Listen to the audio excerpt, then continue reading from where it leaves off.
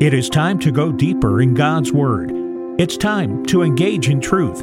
Here is Dr. Steve Ford and Pastor John Bornschein. You're listening to Engage in Truth, and we are so happy to have you with us today. This is Steve Ford, your co-host, along with Pastor John Bornschein, senior pastor at Calvary Fellowship Fountain Valley, here in Colorado Springs, Colorado. Well, last episode, we began a series with our guest Bob McCord on what Pastor John referred to as the fingerprints of God in Holy Scripture. The Bible is a contiguous story consisting of creation, the fall, redemption, and restoration. Some have even said that the gospel can be found in every book of the Bible. So let's get started today as we continue our examination of the fingerprints of God. Pastor John? Oh, thank you, Dr. Ford. Well, we did have a lot of fun last week because this is so perfectly orchestrated by God. You would think that we'd sit in a studio at some point and say, let's do these shows before this show, and it all is going to blend together perfectly, but that's all the Holy Spirit. Amen. So he makes sure that we are on top of this, and so what a perfect structural content to preface what we're about to do. As we go through the history of the Bible, we have a number of shows we put together on how the Bible was compiled. How do we have this amazing text that's been handed down, written almost 2,000 years it took to put this together by way of over 40-plus authors?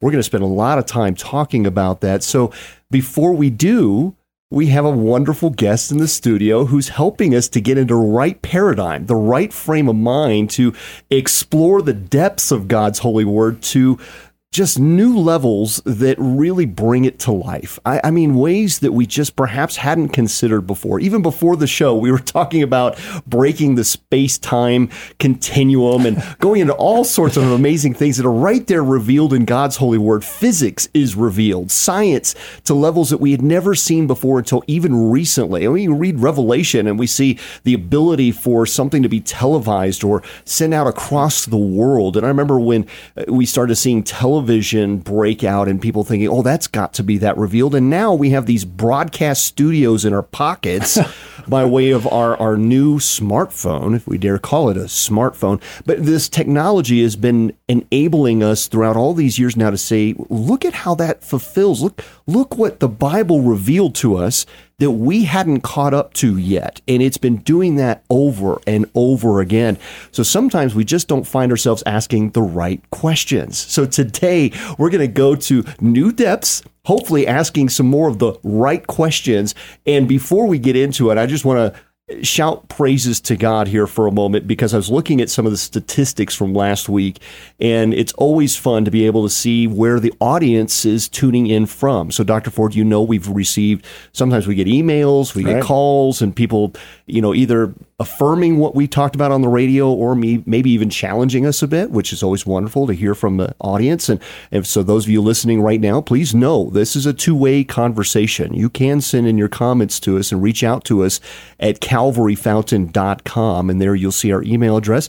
And we hear from a number of you. Please continue to do that. But I am excited to be able to tell you that we had an increased audience in Germany, Malta, and Russia, as well as across the whole United States. I mean, it seemed like we had an increase of those who are listening in California right now, as well as in Missouri, Michigan, Arizona, and even Oregon. So we come in the West states pretty good. We got to move a little further east, but we have quite an audience that have been tuning in. And what we titled last week's program was The Scroll Speaks, Unraveling Biblical Codes. It really is about the fingerprints of God all throughout his work.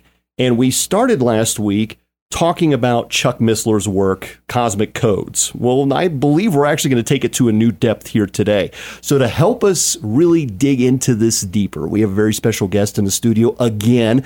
And this time he has even a clearer microphone than last week. So we appreciate your patience as you were tuning in last week. But Bob McCord is back. And I want to call him Professor McCord because that's what he is to me. He's a physicist. He has an incredible brain. I know that's not his trade, but he is wired by God to do this, to take us into God's holy word. And so we have had him share some of the teachings of Hebrew, original language, going to Greek and Hebrew and looking at some of the texts of God's word and teach classes at Calvary Fellowship Fountain Valley Church. So we got men all around and they got to hear this firsthand. I got so excited. I'm like, we have to have him on the radio. So I am so excited that you're back with us for a second week. And we know there's a third week coming because there's no way we're getting through this all today. But Bob, welcome back to Engage in Truth. Thank you, gentlemen, so much for having me. I had so much fun last time. I'm very excited to be here today. Well, let's get right into it without further delay, Bob, because I know our listeners are probably chomping at the bit from what you shared with us last week, because last week we started talking about these fingerprints of God throughout his scriptures, and you gave us some backdrop of that, even just blowing our minds with, I know we hear some of these things, but we talk about the Bible being a third prophecy. We talk about the fact there are 1,236 instructions in the New Testament. We have all of the instructions, of course, of the Old Testament by way of even a third of this book being prophecy and revealing future events that were both near and far. We went through some of those great details, but then you took the names of the men that were given to us, the genealogy, they're given to us in Genesis. And of course, we see that in Jesus' own genealogy as well. Right. But from Adam all the way to Noah, and each of their names meant the full plan of God unveiled just by the names that are given to us there, which is awesome. And then you took us into some of the structure of the Bible and gave us some even more about how we see all the patterns, the numerical patterns throughout Scripture. And as you were talking about that last week, I even remembered hearing from Chuck when he did an assessment of how many times the number 7 appeared in the book of Revelation. It was well over 100. So we again see these patterns throughout Scripture that are the fingerprints of God. We know that there are 63,779 cross-references in the Bible, meaning just about every single verse is also used elsewhere, and it holds itself accountable in doing that when it spans over 1,500 plus years, which is remarkable. But then you really blew my mind when you started talking about how every single word had to begin and end in a certain structure. So you would have had to have written into the text a mathematical equation that had to be perfect with every single word across all types of languages. Again, as you're listening to this program right now, I'm probably piquing your interest. If you didn't hear last week's program, go back and listen to that at CalvaryFountain.com. But then as we ended the program, you started talking a little bit more about even extra biblical sources that enhance how we read the Bible, but we must do so carefully because they are extra biblical. They're not the infallible Word of God written by men, maybe very ancient, giving us a little more depth about the history, the narrative about the patriarchs and so forth, but not inspired, controlled, if you will, by the Holy Spirit to navigate, to manage all of that. So we got to be very careful. So with that, as we were talking about the Dead Sea Scrolls, take us then into the next layer of this. What things have you discovered in the scrolls that have ultimately enhanced your understanding of God's Word? So there's really so many amazing things in the ancient scrolls. If you just start out with Gad the seer, Gad was a contemporary of Nathan. He was there at the same time David was, right? And he actually outlines in his book an amazing sequence of events, including the pre-tribulation rapture, the 7-year tribulation, Battle of Armageddon, second coming of the Messiah, and setup of the millennial kingdom. He also, he talks a little bit about why Ruth is a descendant of David, or actually his great-grandmother. And there's a really interesting conversation with David and a Moabite servant of his that wants to convert to Judaism. And David tells him no, and the Moabite says, well, what about Ruth? She's your great-grandmother. Why can't I be a convert? And they actually go before God, and they talk to him, and they explain why. And it's a beautiful picture of how, one, the Gentiles are grafted in, but two, how a wife is grafted in to her husband's family. So that's just absolutely spectacular. Enoch, helps clarify some thinking about Genesis 6 and Jude, who the sons of God were and daughters of men. Jasher, there's so much good stuff in Jasher. It gives a lot of context around Sodom and Gomorrah. And one really interesting story there is, have you ever wondered why Lot's wife looked back?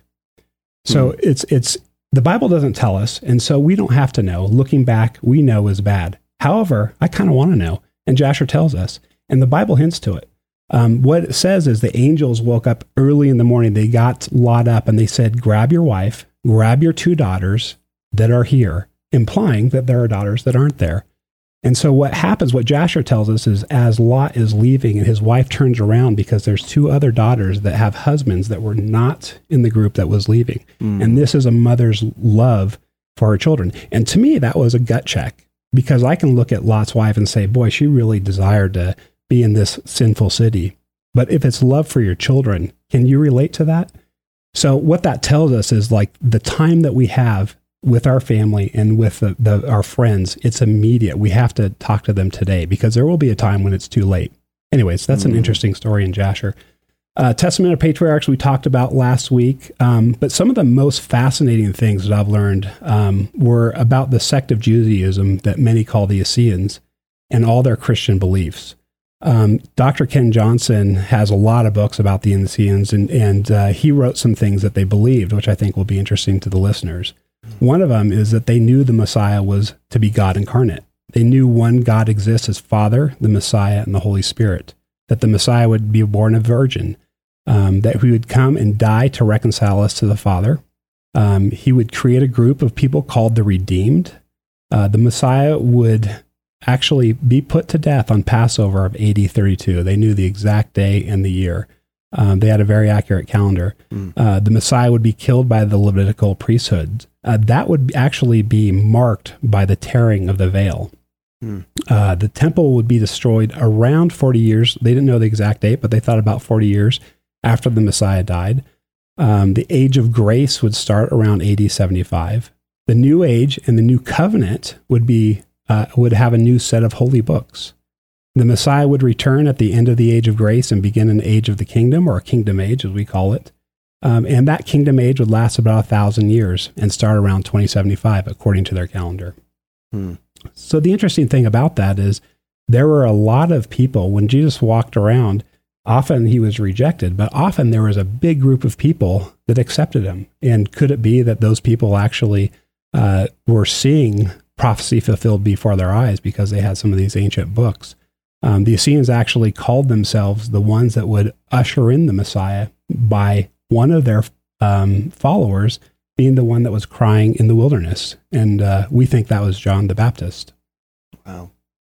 And I'm just looking at this here. I mean, as you summarize such an amazing archive that has obviously taken years to compile this, not only your own study, Dr. Ken Johnson, amongst many others, and I know that there's a number of books on this. So as you're piquing the interest of those who are listening, they're probably thinking, okay, wait a minute. So you just talked about that they thought that the end of the world then as we know it before the millennial kingdom of Jesus would come about around 2075. And of course, their calendar is incredibly accurate, as we have already notated here, that they had collected many of the written works. They had preserved these scrolls, even willing to die to ensure their preservation. And we continue on, of course, right about the time when Israel would become a nation, then this archive was discovered, perfectly timed by God. Now, we look at that timing, and let me just interject this real quick, Bob, because we talked about this on Engage in Truth before, of when we've looked at what the calendar sequence is scripturally. Here we're talking about some extra biblical text that might even help give some clarity to some of these discussions as you talk about calendar. I remember as I was going through this for one of the projects I did, the pre-flood, this is what I had down, was about 1,657 years from whatever the first day was when Adam began to sin. And that was always the debate of how long was he in the garden before sin entered his flesh, and then did the count begin there? Right. And we've talked about this because it's like, well, some of the extra biblical sources like Jasher or Jubilees help give some of the details that were also collected by the Essenes. And then you take from, say, this time frame of pre-Christ to Christ's birth, the early years, you've got about 2,237 years. And again, this is what the Bible gives us.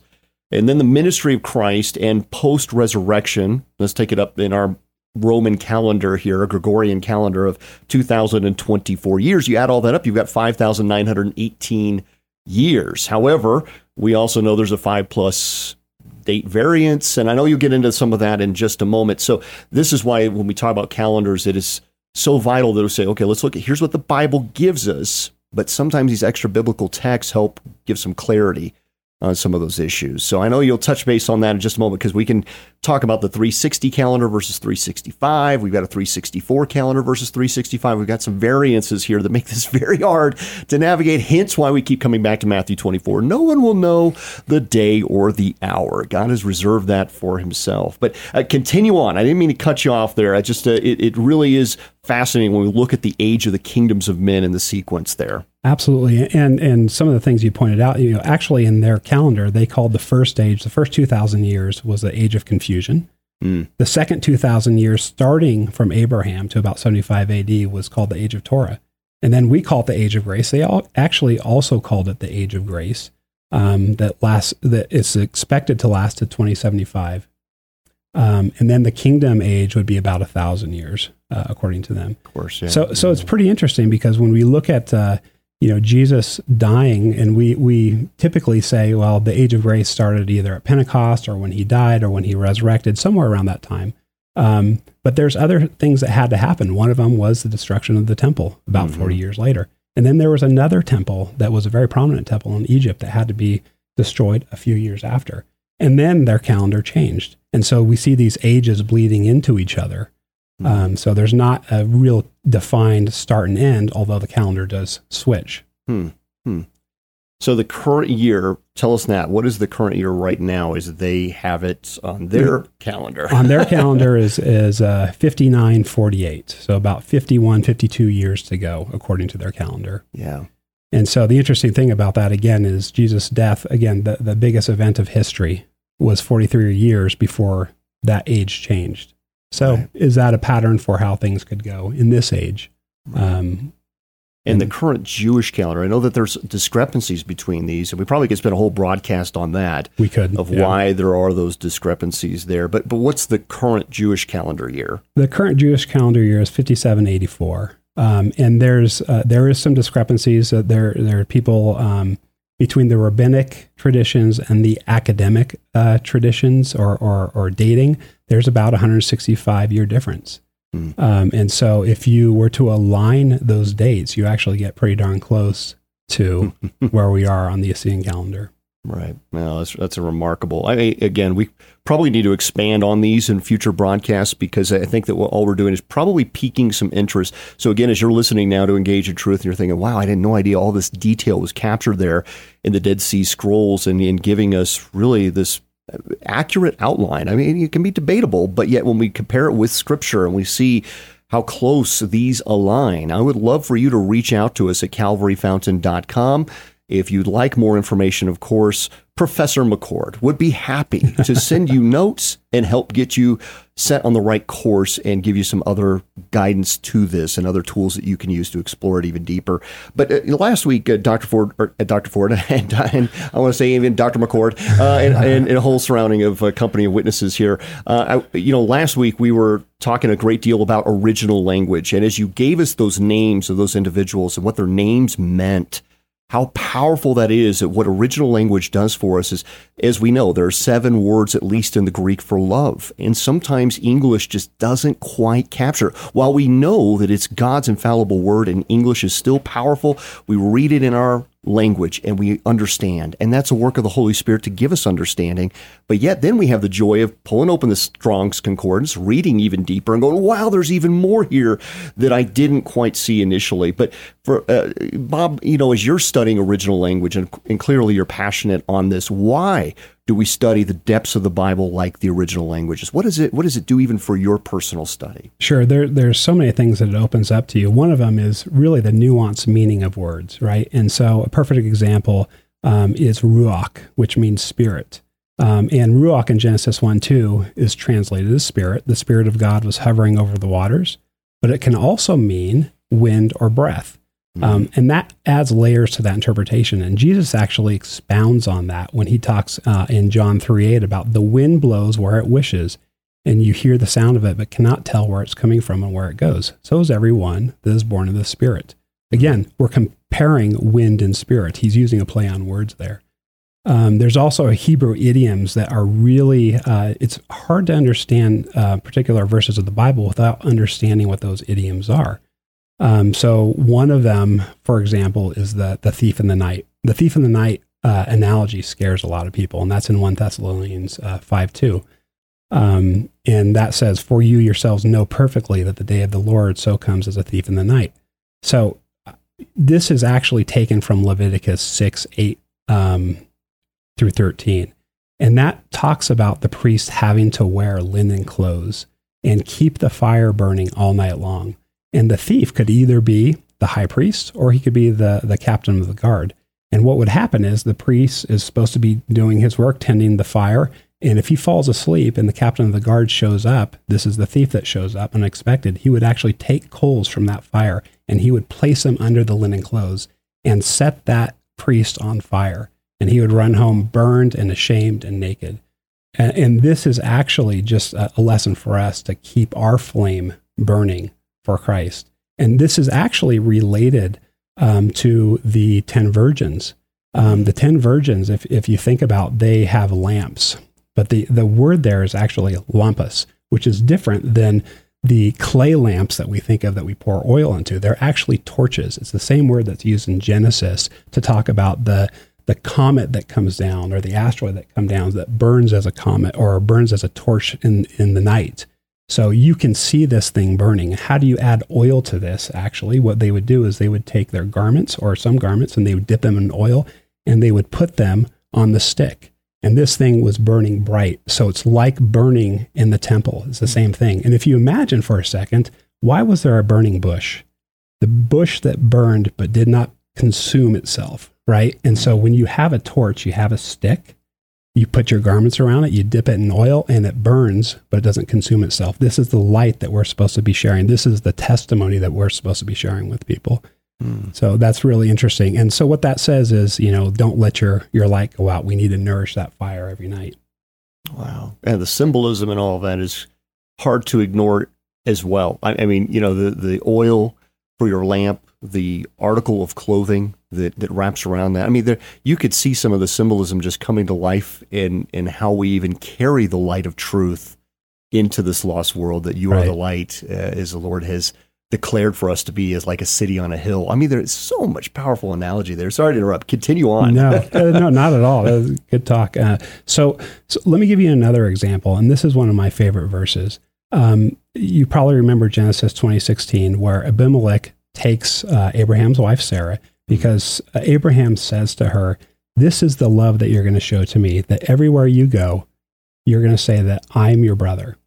And so Abimelech takes Sarah out of innocence. And what he says to Abraham when God convinces him in a dream to give Sarah back is he says, "Behold, I have given your brother 1,000 pieces of silver. It's a sign of your innocence in the eyes of all who are with you. And before everyone, you are vindicated."